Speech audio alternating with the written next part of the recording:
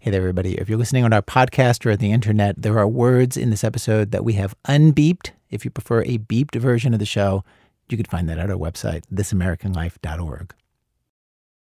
There are 911 calls where people are basically calling the cops on the cops.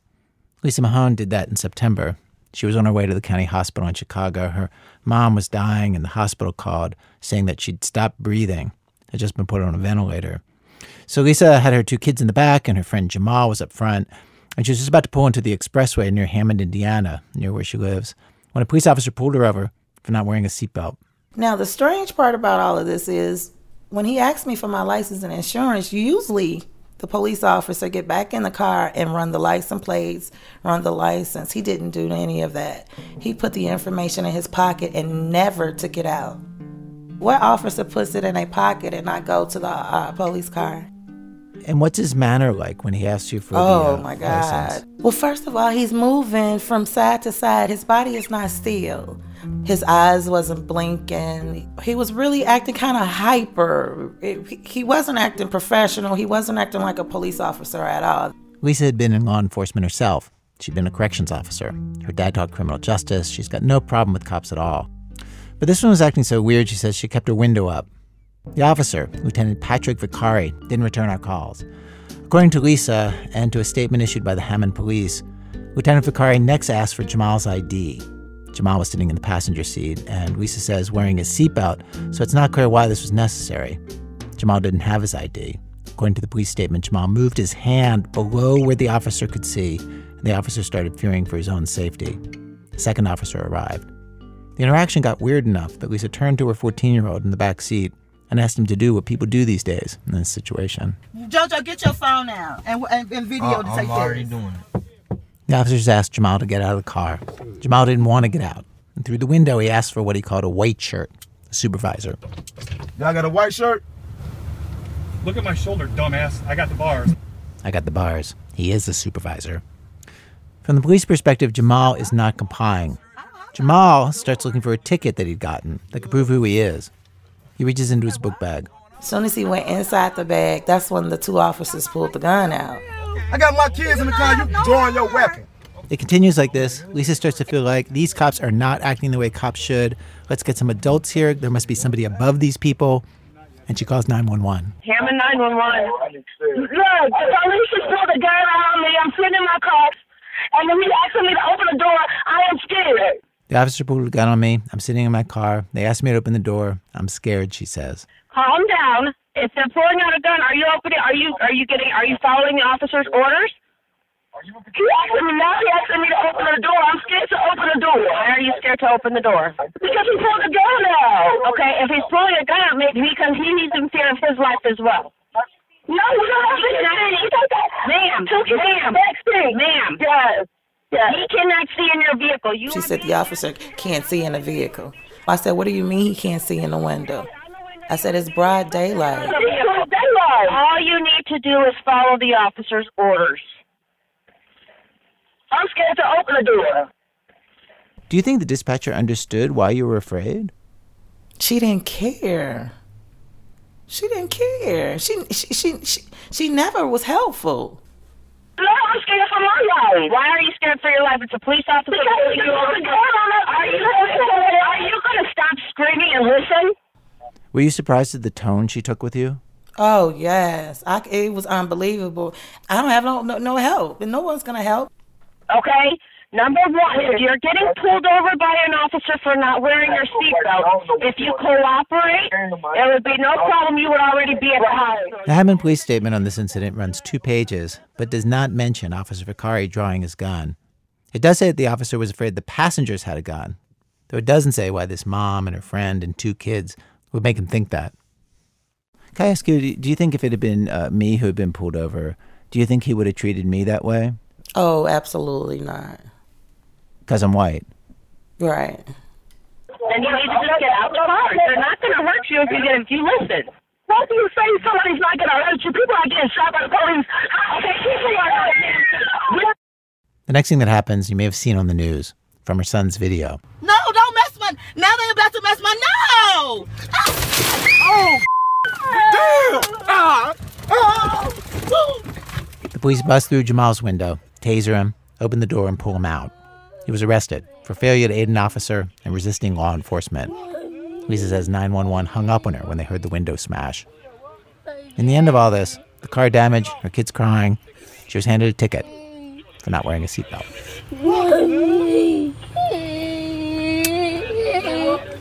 People in our country do not agree on what to make of a story like this. Lots of people hear the story or see the video, and they side with the dispatcher, right? If you're stopped by the police, just do what the officer says, it'll be fine. This is what lots of people said after Eric Garner died while being arrested in July in New York. People said it after Michael Brown was shot in Ferguson in August. Then there are lots of people like Lisa who say if you're black, it might not be fine. I was petrified. I just thought it was over. Our country is divided on this. People who think the police are on their side, and people who don't. But it's complicated. Like, for instance, if you're starting to think you know which side of the divide Lisa's on, especially after that experience, well... Oh, I still trust the police. So I don't have anything against the police officers. They deserve all the respect in the world. The other day, it was a police officer on the side of the road with his blinkers on. I pulled over and asked him if he was okay. It was just this one officer, she says. He was the problem. She's now suing the city of Hammond over the incident and has learned this officer was named in 3 other lawsuits for using excessive force, and all 3 the city settled. For so long now, there's been this conversation or debate, I don't know what you want to call this, about policing and race and people being targeted. And whenever it comes up, it seems to split very quickly into a kind of my side versus your side sort of thing. In these last few months, we've been talking about this stuff amongst ourselves here in the radio show staff and researching and reporting in different parts of the country. And we have found some things that surprised us about policing and how complicated and difficult it is, and about how hard it is to sort out the part that race and racism play in all kinds of incidents. And we found ways that racism seems undeniable. Anyway, we've discovered things that made us see some of this differently, and we want to share that with you. This week and next, we have found so much of this we actually couldn't fit it into one episode. So from WBEZ Chicago, it's This American Life. I'm Ira Glass. Stay with us.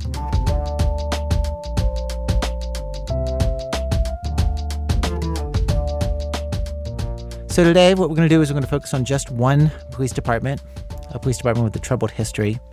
And we're going to tell the story of the chief who was trying to change that and why it is so hard to change certain things. Brian Reed tells the story.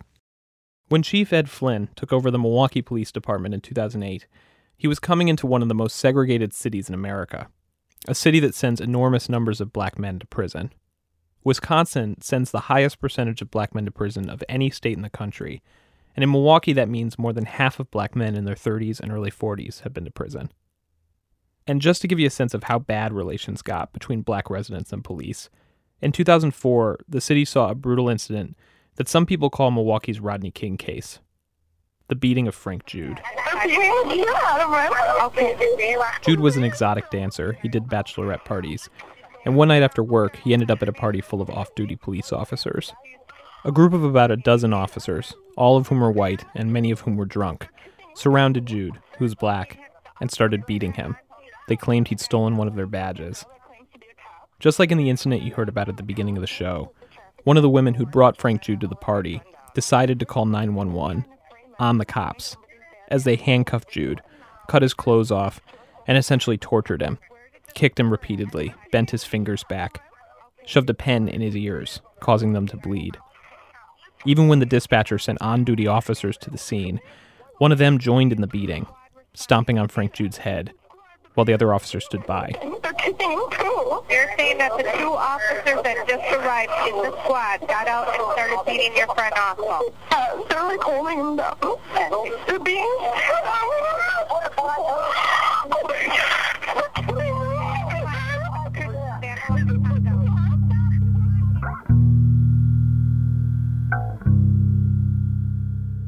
Eventually, 7 officers were fired. 3 were sentenced to over 15 years in prison. But before that, officers closed ranks. No one talked. No one knew anything. It showed the city how cops would turn the other way and protect their own, even if they saw something truly terrible. The case hung over Milwaukee for years. So this is the climate Ed Flynn was walking into when he became chief. Flynn had been in law enforcement for 35 years. He led several small city departments, Chelsea and Springfield in Massachusetts, in Arlington, Virginia. He'd served as Secretary of Public Safety for the whole state of Massachusetts. But when the job opened up in Milwaukee, it had a special appeal. One of the attractive things for Milwaukee for me was that it had a very significant crime problem, highly concentrated in communities that had an historical antipathy for their police department. That's what was attractive to you, crime and antipathy for the police? Well, I mean, absolutely. I mean, to me, Milwaukee represented the crux of the challenge of American policing in the 21st century. And as Chief Flynn sees it, that challenge is those neighborhoods that need us the most and demand our services, when they get us, get mad at us. How do we bridge that? Flynn says he's confronted this his whole career, all the way back to when he started out as a beat cop in the 70s in Jersey City. I would go to street corners, and there'd be like 6 black kids on a corner in an all-black neighborhood. I would always end up with a call for service saying, remember complaints about kids hanging on the corner. Go back to that corner. Okay, kids, you got to move. You're just harassing us because we're black. Okay, you see anybody else in this neighborhood? Why do you think I'm picking on you? I said, somebody called. Well, who are they? We want to know. We have a right to stand here. Point is, folks that were calling us up look just like the people that were hanging on the corner. Flynn still sees this today in Milwaukee. Most of the city's crime victims are African American, and they're the group that has the most animosity towards the police. That's not just in Milwaukee, obviously, but all around the country. So here's a problem people have been debating heatedly, especially since Michael Brown was killed in Ferguson. And here's a guy who's been trying to fix the problem, to mend the relationship between black residents and the police in his city for the last 7 years. He's idealistic, he's smart, he can sound very professorial, especially when he talks about the history of poverty and crime and policing. He goes in front of residents and says things like this. We in this police department and in the police profession know we have inherited a social history of which we can't always be proud. The police have often been in the middle of great conflict and not infrequently been agents of social control to preserve a status quo. By the way, he's not reading here. This is just how he talks. And certainly in Milwaukee in the last 40 years, you've had your own rich history, sometimes between the police and the community. So we've been working real hard at improving our relationship with neighborhoods so we had achieved some level of legitimacy. Flynn became police chief in 2008. So what's he done? How's it going? He didn't enact one single big reform. It was lots of smaller, sometimes boring stuff. He created a code of conduct, redrew the borders of police districts, shifted hundreds of officers from the citywide detective unit onto the streets, a move that wasn't popular in the department. He did a big push to work with dozens of community groups. He started this program with researchers at the University of Wisconsin-Milwaukee to go into schools and teach kids in high-crime areas why police are stopping people more often in their neighborhoods, how they should behave during stops, and how officers should behave. So how would you, as a kid, feel walking in this area, knowing what you know now, and the police stop you? I would be upset. Okay. But you should be appreciative and happy that they're doing something. As I spent time with members of the department, it was hard to pinpoint exactly what effect these changes have had. But I did get the sense that something had changed, even if it was sometimes intangible. For instance, I kept hearing certain words again and again. The most popular noun I heard, community. The most popular verb? We're here to engage and have a conversation. The officers should be marketing all the opportunities to engage with us. It has helped us to become more engaged in the community. Our community engagement and the activities that we've been doing. Building police legitimacy takes place when you directly engage. Of course, police departments all over the country use these exact buzzwords, say they're engaging more and doing community policing. But it's hard to know what this actually means. I'm sorry I threw engagement out there. I'm trying to get engaged, so no. No, it's all good. It's a term that you guys use, but I think that doesn't mean a lot to the outside world. Right. I'm on an evening shift with Sergeant Teresa Janik. She's been on the force 7 years. She's worked juvenile crimes, auto thefts. She worked undercover. Now she's a supervisor, and she says it's an entirely new police department. 10-5, thank you. Squad respond with 3291 to the shots fired.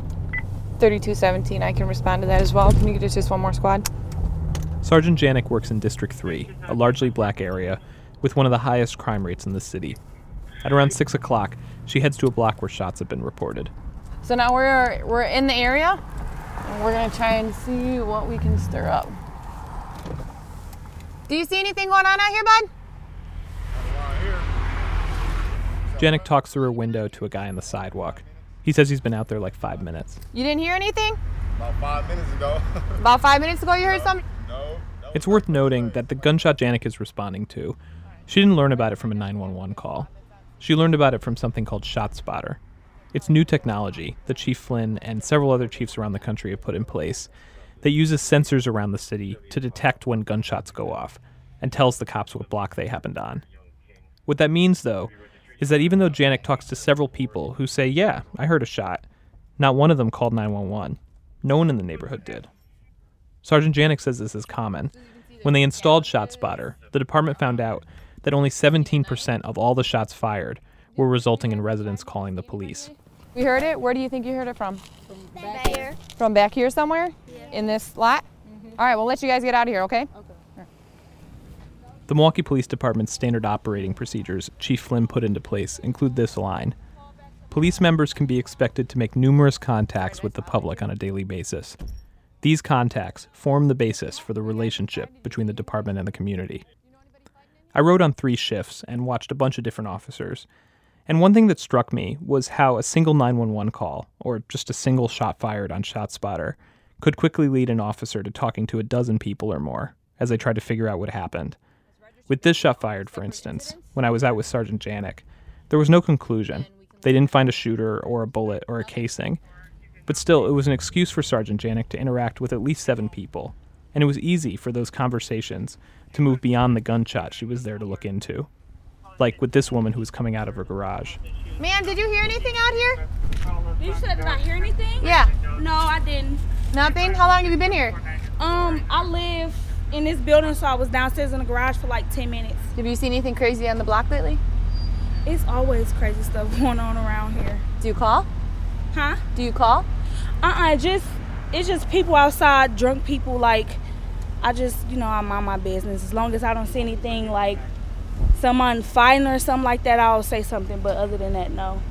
Okay, can you do me a favor and call that stuff in when you see it so that we can help you out with some of the problems that are going on over here? Okay, no problem. I didn't know that you guys, wanted us to call that stuff in, but I will if I see anything. If there's a problem, we want to know about it. Okay. All right? All right. Thank you. You're welcome. On one of her trips around the block, Sergeant Janik asks a man staggering outside a liquor store if everything's okay. He tells Janik that he's been robbed at gunpoint 2 times recently on that corner. Did you contact the police, Janik asks him. Nope, he says. Would you like to report it now? Yes. She gets 2 officers to come take the report for him. So that was engagement. We just saw engagement. I hate, now that you say that, we say it all the time. No, it's fine, because I think we just... Now I'm noticing it. No. That actually, I think I just finally saw what engagement was. Yeah. I know. Listening to residents and actually trying to help them, it didn't strike me as revolutionary either.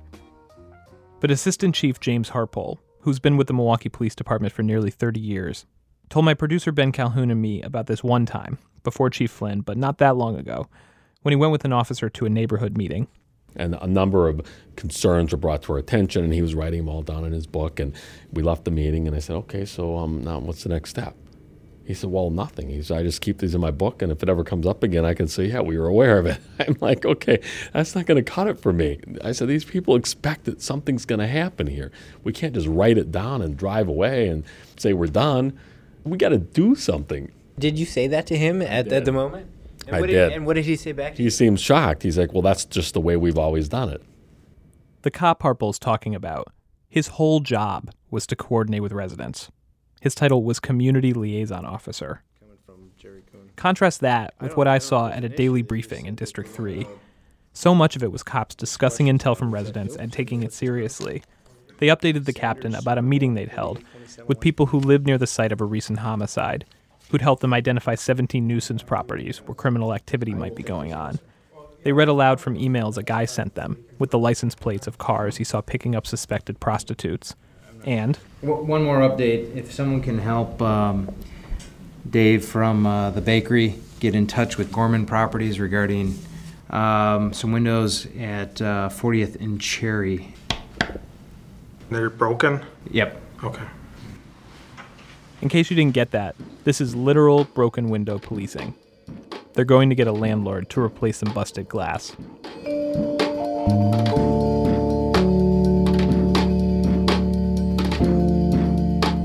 years into Flynn's tenure, it was going pretty well. Violent crimes were down, homicides were down, citizen complaints against police were decreasing by quite a bit. Then in the summer of 2011, things took a bad turn, starting with the arrest of a man named Derek Williams. One night in July, officers responded to the scene of a robbery and found Williams. He was 22 years old, black. He ran, officers chased him over a fence, caught him, handcuffed him, and put him in the back of a police car, where a camera recorded what happened next. Sir, what's your last name? I can't breathe. You're breathing just fine. Sir, believe me. Sir, what's your last name? I can't breathe, sir. Oh, you're talking to someone. You're just playing games. I can't breathe. The video is horrible to watch. Minutes go by as Williams, shirtless and in handcuffs, writhes in the back seat, gasping for air. He pleads for medical attention, but the officers ignore him. Help! Ah! This goes on for nearly 8 minutes. Then Derek Williams slumps over on the seat, at which point an officer opens the door and tries to wake him up. Hey, Derek! Derek! He checks his pulse. A few minutes later in the video, you see police administering CPR. But it was too late. Derek Williams died in the back of a squad car as he pleaded for medical help. It was Milwaukee's own Eric Garner video, 3 years before it happened in New York. And through all the investigations, Chief Flynn defended the officers involved, and they continued on active duty. People were furious. They protested, demanded that the state press criminal charges against the officers, demanded that the chief resign. Amazingly, Flynn says when he and other commanders first watched the video, they did not foresee that reaction. Our first thought when that tape was finished was breathing a sigh of relief. Well, gosh, the cops didn't do anything to him. And of course, what we're completely missing is that an average person seeing that tape is perceiving absolutely uncaring, unfeeling officers who refuse to do anything about a man in distress. And we missed it. Flynn says part of the disconnect stemmed from the fact that the video camera was infrared, so people watching it after the fact could see Derek Williams in a way the officers couldn't in the moment because it was dark. But the biggest problem, he says, is that he took for granted that the public would understand his reasoning for not disciplining the officers. You know, in hindsight, one recognizes it's difficult to explain the universe of police officers in crisis situations in how often an average officer encounters an arrested suspect who doesn't want to go to jail and wants to go to the hospital. That specific scenario happens a lot? Exactly. I can't breathe. I have something wrong with me. I have a pain. And after a while, it becomes just part of the noise of making an arrest. And officers get a little inured to it. Now, that's not something the public wants to hear the police chief try to explain when a young man just dropped dead in the back of a car. And so, you know, the lesson that was clear to us is if you say you can't breathe, okay, we're calling an ambulance. You changed the policy. We changed the policy. We made it mandatory. We probably tripled the number of ambulance runs for people under arrest going to jail. But we removed the officer's need to make a judgment. I think part of what upset people so much about that, and you know what's upsetting to watch about it, I think it made people wonder why a policy is needed to have officers respond that way. You know, you look at this and it's kind of like, wouldn't it be basic human decency to respond to someone who's in distress like that or asking for help like that? And I wonder if you think that incident points to some kind of lack of empathy. Cops start out empathetic or they wouldn't be doing this in the first place. All right? I mean, you come to a police academy graduation, you talk to officers in training. They're dying to get out there and help people. But as the social net has frayed, cops are spending enormous amounts of times with the social problems that society's taken a walk on. And night after night after night, police officers go to the same problems for which there are no solutions. You know, the people that are police officers are regular people just like you. And they have faced the same kind of long-term stresses on their equilibrium that anybody who is deployed year after year after year to Iraq and Afghanistan experiences. Happens more rapidly in a war zone, obviously, but the same dynamics are working on America's police officers every day in the streets of our cities. And they do harden themselves. They have to. One thing Flynn says he's doing to try to rebuild empathy, he's trying to get cops on foot patrols, at least an hour a shift, so they can have friendly interactions with people who aren't in bad situations. Assistant Chief James Harple says cynicism is especially dangerous to cops on third shift, from midnight to 8 a.m. He worked that shift for 4 years, and he remembers the moment he realized he'd become jaded.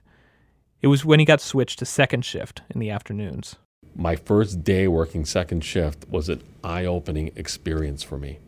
I'm driving down the street in the very same neighborhood I patrolled on third shift, and I see families, people pushing their babies, people waving at us as we were driving down the street. It shocked me.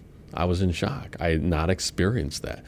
I realized at that very moment that the area that I was patrolling had a overwhelming majority of hardworking, outstanding individuals who wanted to have safe neighborhoods. That hadn't occurred to you before, for real?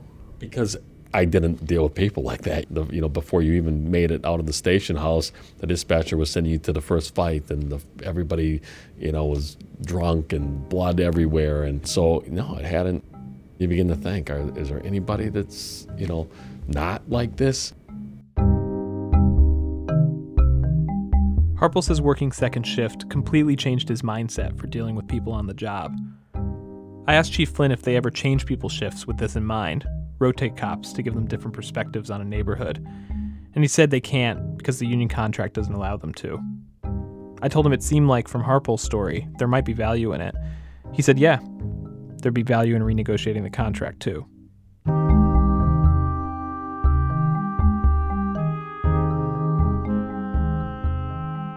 Brian Reed. Coming up, his story continues, and among other things, we go with Chief Flynn's officers as they try to solve a case, a shooting. That's in a minute from Chicago Public Radio when our program continues. This is American Life. I'm Ira Glass. This week and next on our show, cops see things differently, stories of policing and race. We're telling the story today of Chief Ed Flynn's tenure at the Milwaukee Police Department and how he's trying to improve relations between the police and black residents. One of the challenges he faced was he wanted to start a program that would basically be Milwaukee's version of the Stop and Frisk program, which was so controversial in New York City. Stop and Frisk, of course, was policemen stopping pedestrians, but in Milwaukee, people drive, so lots of the stops are traffic stops. Again, here's Brian Reed. When Chief Flynn looked at the data for Milwaukee, he saw that when officers pulled over people in high-crime areas more frequently for minor violations like having a taillight out or running a stop sign, car thefts went down. Flynn believed more stops would mean fewer crimes. So he wanted to do more stops, but somehow without angering people or alienating them. I also wanted to make sure we didn't accidentally enact a poor person's tax.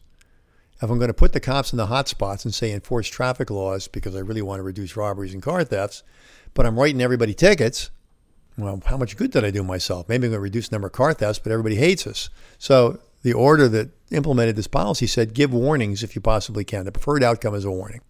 The number of traffic stops in Milwaukee almost quadrupled, and the number of times officers stopped pedestrians tripled.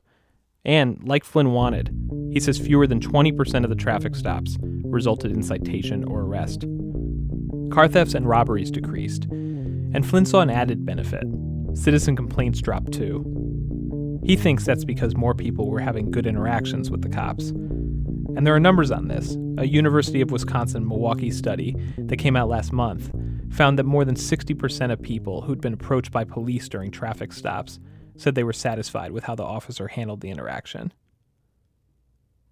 But it was also during these traffic stops and pedestrian stops that one of the biggest scandals of Flynn's tenure as police chief happened. Dozens of people are now suing the department. One of them is Brandon Graham. Brandon's 25 years old. He says he started getting stopped back sometime in 2011, about 3 years into Flynn's push to increase stops. The way Brandon remembers it, one day he went back to a neighborhood he used to live in on the north side of Milwaukee, and his friends kept telling him how the cops in that district, District 5, had been harassing them constantly. I didn't really take it serious what they were saying. I'm thinking like you guys were doing something wrong to be stopped by the police. Like if there's no police officer that's going to waste their time in Milwaukee, Wisconsin, where there's a lot of crime, to stop you for walking down the street. Brandon's naivete lasted for all of 2 hours. Sure enough, he says, that very afternoon, the cops came by. We all stopped. I have no worries. I thought they were maybe looking for someone else. And I'm sure that it's not legal for the cops just to pull up and just pat you down with no probable cause, you know? So we all sitting there, and they asked me my name or whatever, asked me for my ID. I'm like, okay. I give them my ID or whatever. I'm like, is there any type of problems? They tell me to shut the F up. A warning, this gets explicit. He grabbed my pants and pulled them up to almost where I was on my tiptoes. And once he did that, he rubbed his hand from the front all the way to the back, from my testicles to my buttocks, back and forth. So I'm like, what's going on? Like, I'm not understanding why this is happening. It seemed as though they were trying their best to intimidate us. And how they were talking to everyone and not waiting for an answer. And like I said, it's only the first time. Soon after, Brandon ended up moving back to that neighborhood, and the random stops continued, in the same style as that first one. So wait, how many times has this happened to you? This happened almost every single day. Like a couple of years, every day. One night, I spent time with Brandon and some of his friends back in District 5. Brandon doesn't live there anymore, but they got to reminiscing about officers from the neighborhood, and listen to how well they knew them. It's like they're talking about old high school classmates or something.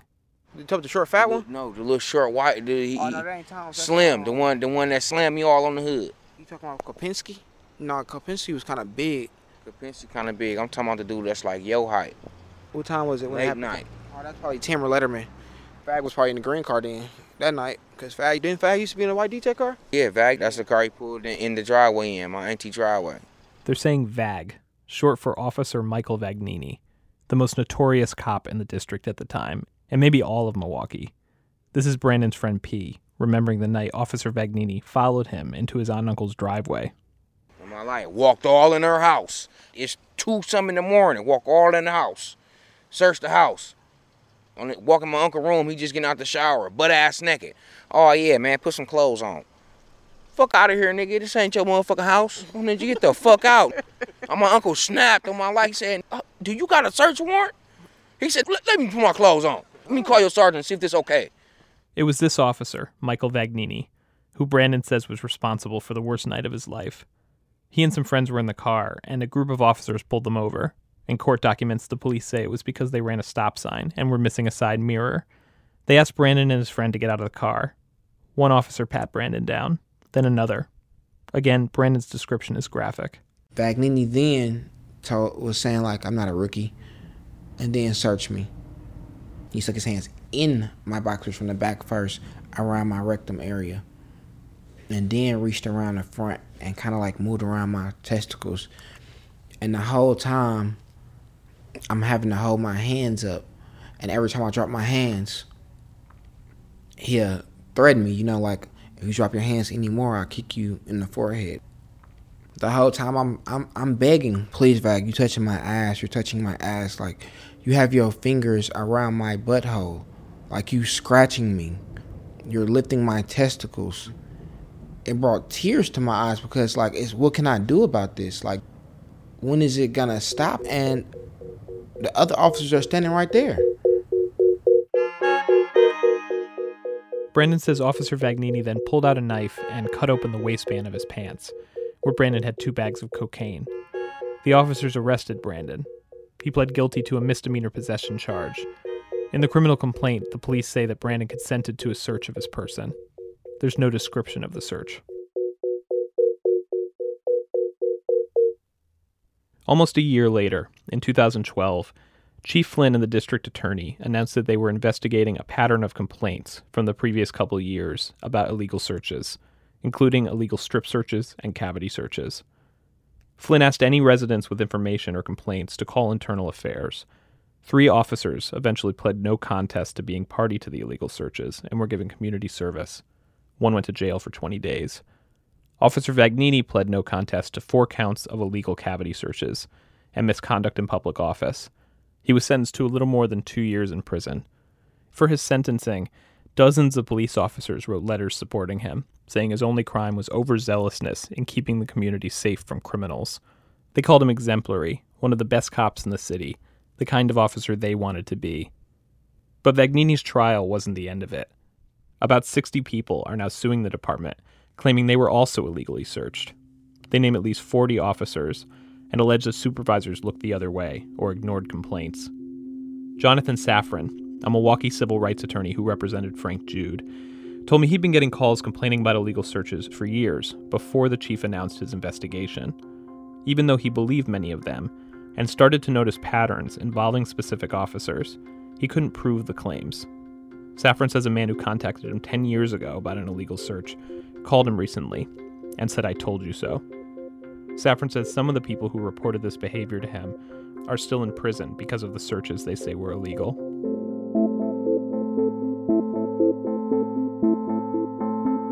It probably goes without saying, but Brandon is one of the many black Milwaukeeans who has not been won over by Chief Flynn's campaign to build trust. I asked him and his friend Rex if they could picture a scenario in which they'd ever call the cops for help. If they got robbed at gunpoint, for instance. You asking, are we gonna call the police? Yeah. No. You gonna call the police, Rex? Hell no. Hell motherfucker no. Call the police. Chief Flynn told me when he learned about the illegal searches and the cavity searches, he was furious and disappointed. He says this was a small, isolated group of officers who slipped into a game of getting the, quote, bad guys at all costs.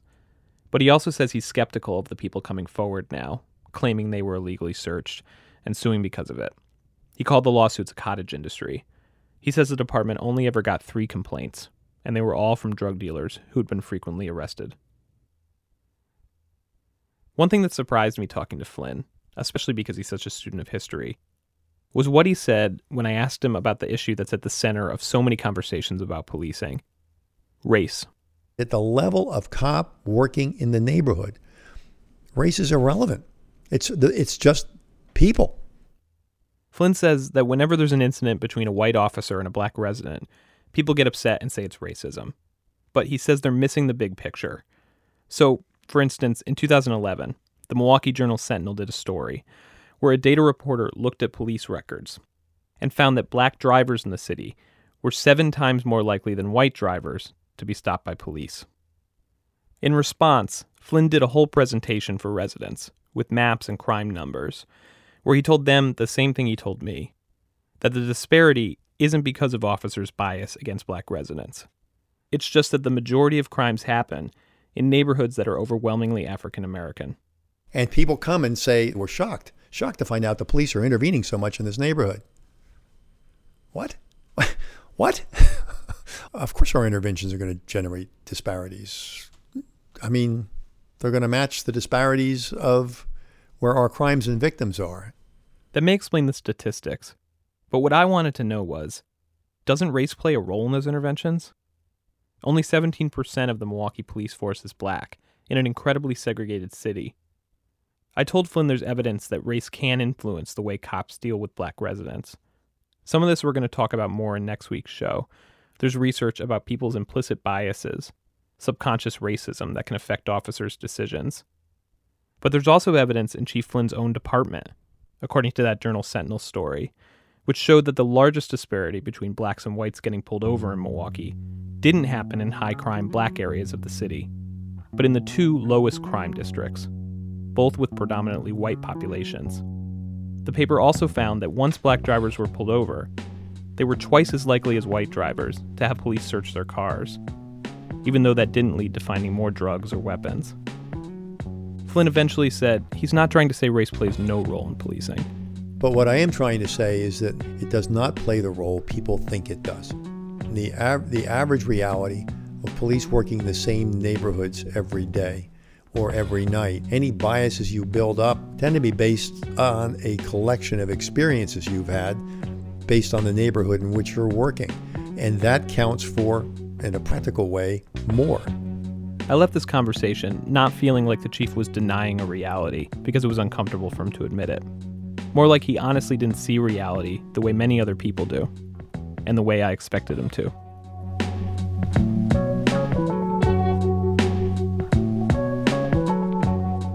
One interesting finding from that police satisfaction survey: while black people were much less likely to say they were satisfied with the police, if they'd called the police in the last year and it went well, that disparity almost completely disappeared. If the resident initiated the contact, not the police, One positive experience could make a difference. I just want to pick it up a little bit here because one of the calls indicating that female shooting at her neighbor. So if that's the case, somebody gets shot. 5141, the caller says she was arguing with their neighbor about parking spots. I'm in a squad car with Officer Richard Gordy, speeding towards people who say their neighbor fired a gun at them.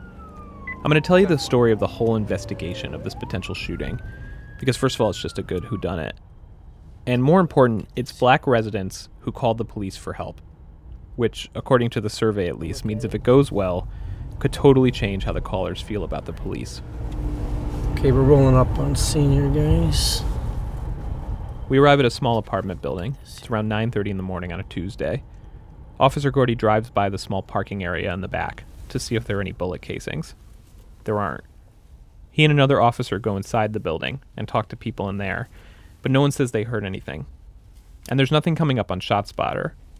So Officer Gordy sits in his squad car, contemplating his next move, until suddenly a green car pulls up right behind us, and some people get out.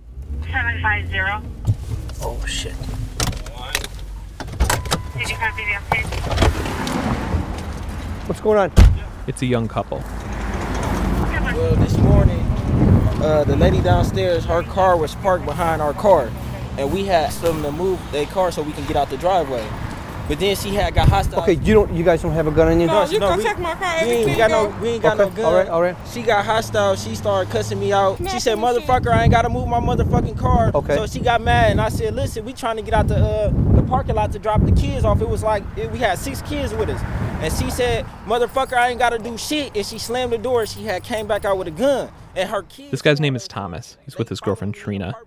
Thomas says after the neighbor came out with a gun, she then threatened to kill him, backed him down the hallway and out the back door, where Trina was waiting in the car with the kids. So we down there almost at the lot, and she shot at us by the car. She said, "Boom!" And the kids have She said, "Boom!" Where were you at when she shot at you? We was in the car. I hopped in the car because she pointed at me again. Where did she point at you with the gun? She pointed it at me. She's standing in the doorway like this. She pointed the gun at me like this. Officer Gordy told me that they frequently get calls claiming there's a gun when there really isn't, just because people know the cops have to respond more quickly to that. Since there was no evidence of a shot fired, Gordy thought that might be what was going on here. So he separates Thomas from Trina and takes him alone into the police car. You don't have a gun? No, I don't have a gun. Okay. I work at Walmart. Okay, listen to me real quick here, okay? Because there's a lot going on here, okay? Very important that if she didn't shoot at you, just tell me she didn't shoot at you. But if she did, that's fine too. But make sure you're telling the truth, the whole truth, nothing but the truth. Okay, I said she shot at me because okay, that's okay. Listen to me real quick here. All I need to know is if she did or she didn't. If she didn't, that's fine. Okay, if it's a dispute, we'll handle that. But if she really did, make sure you're telling the truth, because if you're not, you'll be charged. Okay, so did she or did she not? Because I'm getting ready to. I can't say she. If she shot directly at us, I'd have been hit. But no. Was a gun shot? Was a gun fired? The gun was fired. Look at this. Can I show you something here? You know what ShotSpotter is? This detects gunshots. Okay, I got no gunshots here. That's why I'm asking you. This is technology. This is satellite technology. Okay. Shots fired. There's nothing here. That's why I'm asking you. The thing Gordy's not telling Thomas is that he doesn't think ShotSpotter covers the block we're on. But he doesn't tell him that because even though Thomas is the one who wanted the cops' help and says he was the victim, Gordy's trying to figure out if he's lying. He's approaching Thomas as a potential victim and a potential suspect. And it gets to Thomas. He starts to backtrack a bit with his story. I don't know if it was bullets in the gun. She pulled it and popped, you know? Did you hear a gunshot? Yes. Yes, I heard a gunshot. We was right there. She pointed the gun at me. She said, "Look, I'm going to kill you." Meanwhile, inside the building, other officers have found the alleged shooter, a woman named Sade. They didn't find Sade in her own apartment. She was in one down the hall. And she has quite a different story to tell about Thomas. Then he started kicking my door. He started kicking in my door and shaking my doorknob. Why is he down here banging on your door? Because he wanted me to move my car. Okay. And I told him I was put my clothes on. I moved my car. And he said, "This bitch not moving her car," so he got to kicking my door. The guy got to arguing with my kids, calling them all kind of hoes and bitches, and he'll whoop their ass. So I was scared for my kids to go outside because no telling if a person can harm my child. Okay. There is alleged that a shot was fired today here. I ain't hear no shots. Did anyone have a gun? No, no one had a gun. I don't even think they had a gun. Is there a weapon in here? No. Do you own a weapon? No, I do not. I had my house searched before. You can search my house. It's not about that, okay? It's about getting to the bottom of this, all right? I don't want to have to go get a search warrant and tear your house upside down here looking for a pistol. You can search it now. For obvious reasons, officers are focusing on whether or not there was a gun involved in whatever happened during this dispute. Outside, the cops asked Thomas over and over, all different ways, if there'd been a gun, if he'd seen a gun, if a gun had been fired. They do the same thing with Thomas's girlfriend, Trina. Again, these are the people who asked for the cops to help them. Officer Gordy takes Trina out back to the parking lot and has her act out how it went down. They're like that, so she was like, bah. And exactly what? Show me exactly where it went when you seen her fire. I ain't see that. I seen smoke come out the gun. I didn't see where. Did you ever hear her? Did you ever hear the gunshot fire? Yeah, it was like bah. Did you ever see a flash come out the gun? I seen like a white smoke like bah. Okay, so that would be the direction that it went? Yeah, right here. My boyfriend was standing right there. Don't you think if she fired that something here would have been hit? I don't know. You know, I ain't never seen no gun, so I don't know. At this point, everyone's pissed. Trina's outside complaining to Thomas about how you can't even get help from the police, how they only care if someone's dead. And inside, Sharday is sitting handcuffed. She's not arrested, but in handcuffs, as officers tear up her apartment, looking for a gun. Look what y'all got my baby brand new blanket on the floor. Y'all got shit all over the floor. Come on now. Y'all doing it reckless. Shit. Now I'm already letting y'all in my house searching it. If I did have something, I wouldn't be hiding in my damn kids' clothes. Well, I'd like to believe you. But after 22 years, you'd be shocked when I found where I found it. As for the cops, they're having trouble figuring out the truth. I heard the supervising officer on the scene, a sergeant, whisper to Officer Gordy that he thought they should arrest both Sharday and Thomas for fighting. Almost an hour passed. Inside, the officers continued to look through Sharday's things, and then, I'm not even sure if any of the cops noticed this, a few tears began to run down Sharday's face. Not long after, in a hamper full of dirty clothes in the closet, they found a gun. A long black revolver. Exactly what both Thomas and Trina had independently described. It had one spent bullet.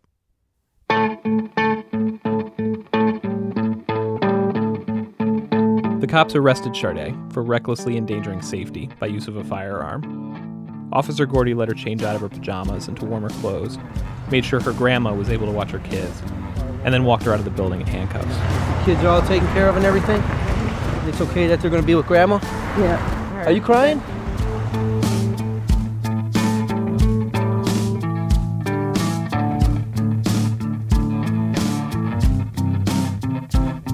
As all this was wrapping up, Trina called me over. She said she had something to say about the police. You see how they do us? They don't believe us. Somebody could have been dead. You feel me? They was trying to say we was a liar. I mean, not they didn't say we was a liar, but they were trying to make it seem like it wasn't nothing, you know? But when it was something, she shot at me. And my boyfriend, and 5 kids in the car. Trina pointed to a group of guys who'd been hanging around the block while the investigation was going on. She told me they were Sharday's people, cousins, and that Sharday had threatened that they would go after Trina and her boyfriend. That's how people end up dead. When you call the police, you being a snitch, for real. And police gotta take cautions right then and there. If they don't, then when they leave, people get killed like that. You know what I'm saying? Right. That's what telling the police. Right. So you were worried that they weren't going to, the police weren't going to believe you. They weren't going to find a gun. And they was gonna leave, and I was gonna be here by myself, and they was gonna start some more stuff up. I mean, it seemed like it worked out, though. Yeah, it did. Like they just really weren't believing us until they really found the gun. You see? But that's just history, anyways. These white folks. You know, they judge you on how you look. Cops need to be skeptical during investigations. It's built into their jobs. They aren't supposed to fully trust the person they're talking to. But of course, the person they're talking to can feel that. Trina and Thomas did. And it's upsetting if you've just been shot at to have the police come and interrogate you like you're the criminal. And on top of that, there's the history. All the times the cops haven't treated people fairly, or worse. That's always there, casting a shadow over every interaction. The cops feel like they're just doing their job the way they always do. But for Trina, it's hard not to wonder if the cops would be treating her this way if she was white.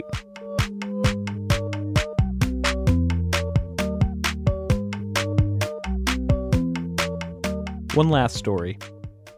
On April 30th last year, a white Milwaukee police officer shot and killed a black man named Dontre Hamilton. He was sleeping in a plaza across from City Hall in the afternoon, and an employee from a nearby Starbucks called the police. 2 officers checked on Hamilton and determined he wasn't doing anything wrong. Then a different cop, the beat cop for the area, Officer Christopher Manny, came and roused him and tried to pat him down. This led to some kind of altercation. According to Officer Manny and some witnesses, Hamilton grabbed his baton and hit him in the neck with it. Manny says he feared for his life. He shot Hamilton 14 times. Hamilton was 31 years old and had suffered from schizophrenia. And unlike after the death of Derek Williams, the man in the back of the squad car who couldn't breathe, Chief Flynn fired Officer Manny. Though he didn't fire him for killing Hamilton.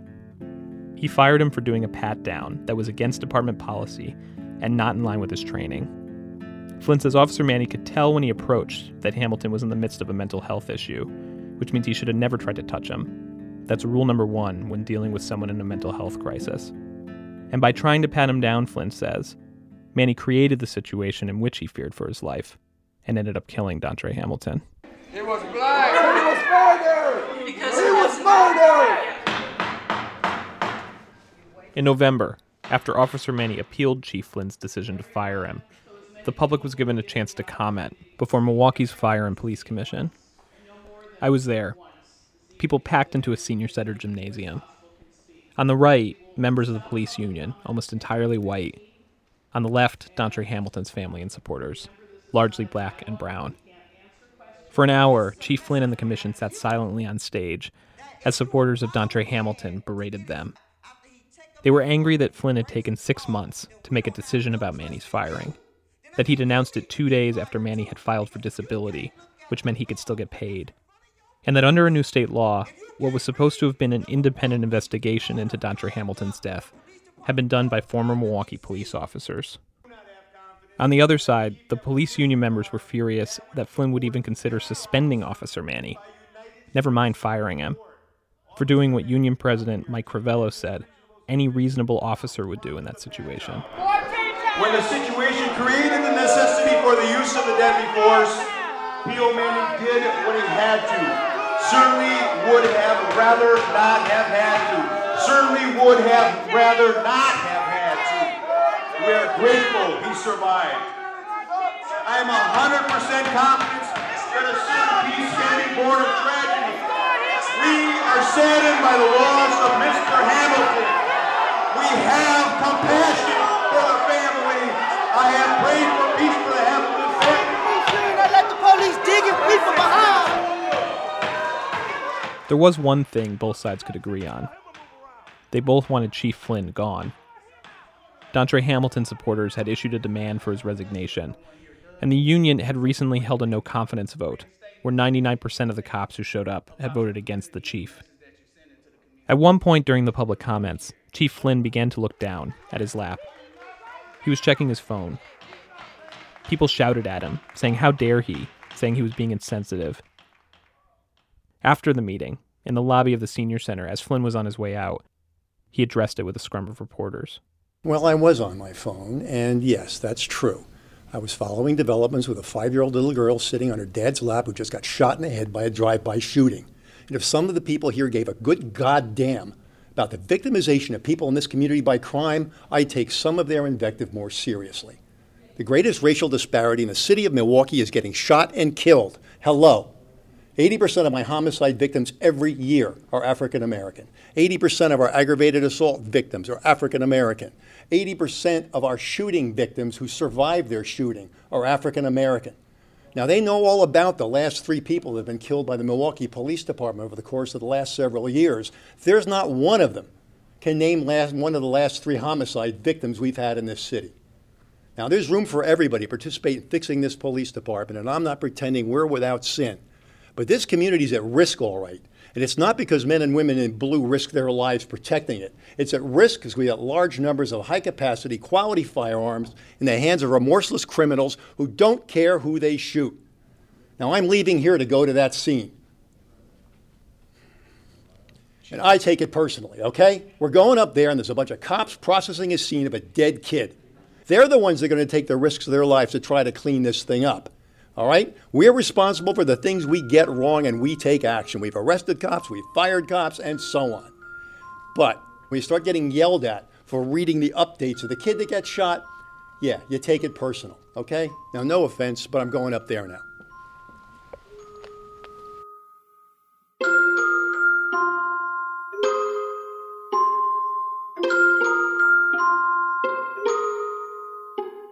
If you're going to repair the relationship between African Americans and the police, at least the way Chief Flynn is trying to, it's going to happen in the course of thousands of encounters between cops and black residents.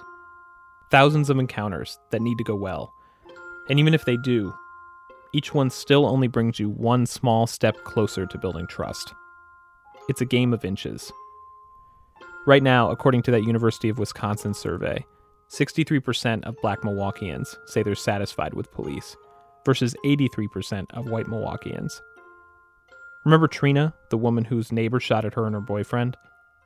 On paper, her case looks like a success for the Milwaukee police. They arrested the shooter, confiscated the gun, and on top of that, they helped Trina out, offered to stand guard while Trina and her boyfriend moved out of the apartment building that day to make sure the neighbor's cousins didn't do anything to them. Trina thanked the officers before they left. And still, when we talked about if she trusted the Milwaukee PD, she said, I don't really.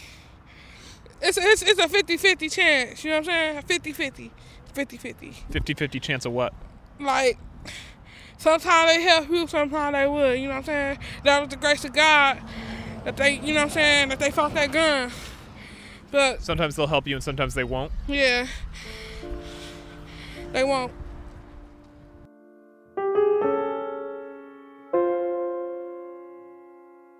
Trina's not the only black Milwaukeean who said something like this to me.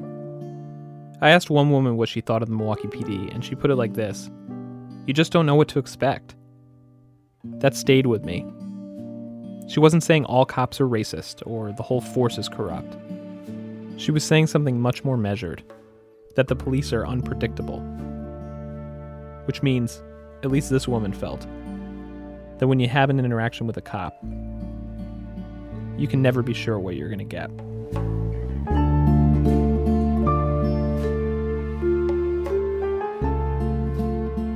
Brian Reed is one of the producers of our program. Ben Calhoun helped produce that story. Next week, some cities where policing is so different from Milwaukee in the second week of our series. I think I'm right. You think I'm wrong. And that's the reason why we just can't get along, but no more. We don't see eye to eye no more. The program was produced today by Brian Reed with Sean Cole, Stephanie Fu, Hannah Jaffe-Walt, Nikki Meek, Jonathan Menjivar, Robin Semi, and Alyssa Shipp, and Nancy Updike. Our senior producer is Julie Snyder. Editing by Joe Lovell. Production help from Simon Adler. Seth Lind is our operations director. Emily Condon's our production manager. Elise Bergerson's our office manager. Adrian Mathowitz runs our website. Elna Baker scouts stories for our show.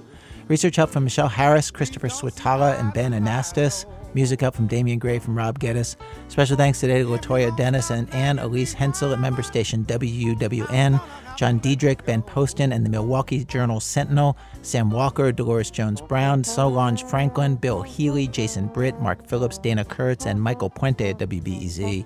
Our website, thisamericanlife.org. This American Life is delivered to public radio stations by PRX, the Public Radio Exchange. Thanks, as always, to our program's co-founder, Mr. Troy Malatia. You know, he finally met a few of our listeners at a WBEZ event, and I don't know what he was thinking. They were very different from what he expected. I see families, people pushing their babies. It shocked me. I was in shock. I'm Ira Glass, back next week with part 2 of our series on policing and more stories of This American Life. I'm gonna have to let you go.